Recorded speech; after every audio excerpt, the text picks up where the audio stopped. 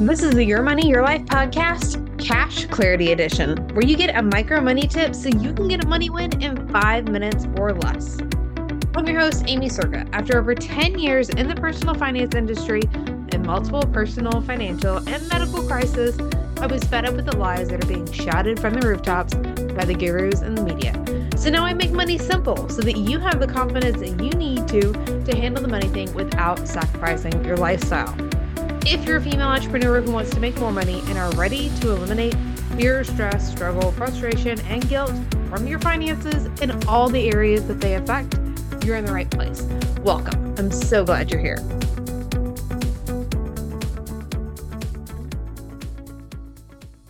So how do you make your savings account actually be effective for you? Over the last couple of weeks, we've talked about a couple different things when it comes to savings, how you don't need to save everything for a rainy day.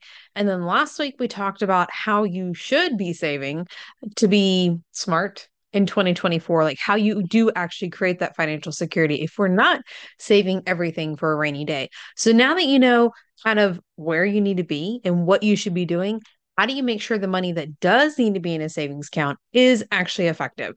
There's one simple thing that I tell all my clients to do, and it makes all the difference.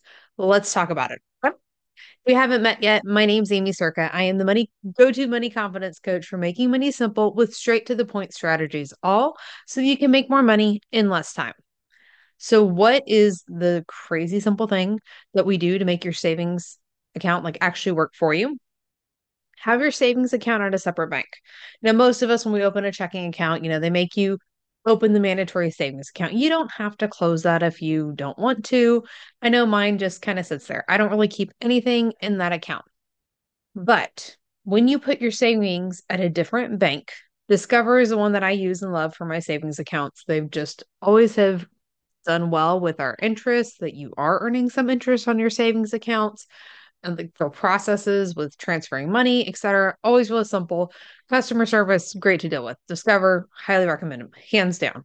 But the key is when you separate this and you put your savings account at a separate bank, it's that one layer removed so that you can do what you need to.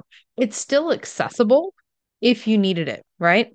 And I have a checking account with Discover. That way, like I can get to the money instantly, instant transfer, not a problem, right? But you can get to the money still, but it's that one layer removed that it's out of sight, out of mind. I have a client who did this. It's been a couple years now. This is the only thing she did. She moved her savings account to a separate bank. She saved $400 in 6 weeks just by doing this. They had not gotten close to that previously because when you move your savings account and it's at the same bank that you have your checking account, we all have the online banking. And how simple is it when you're out doing something just to do a quick transfer, right?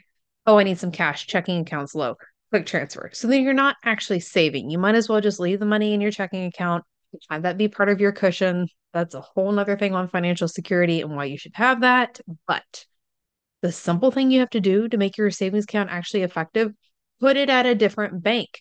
That little step, out of sight, out of mind, it makes all the difference.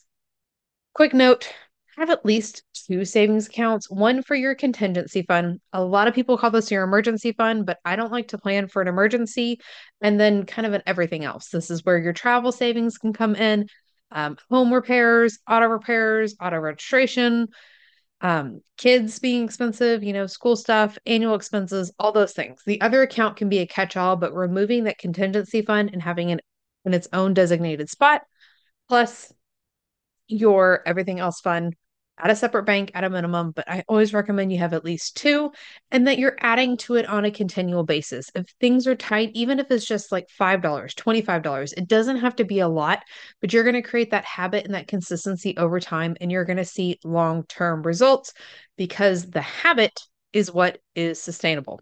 All right. That's what we've got for now. Let me know if this was helpful below. We'll see you next time.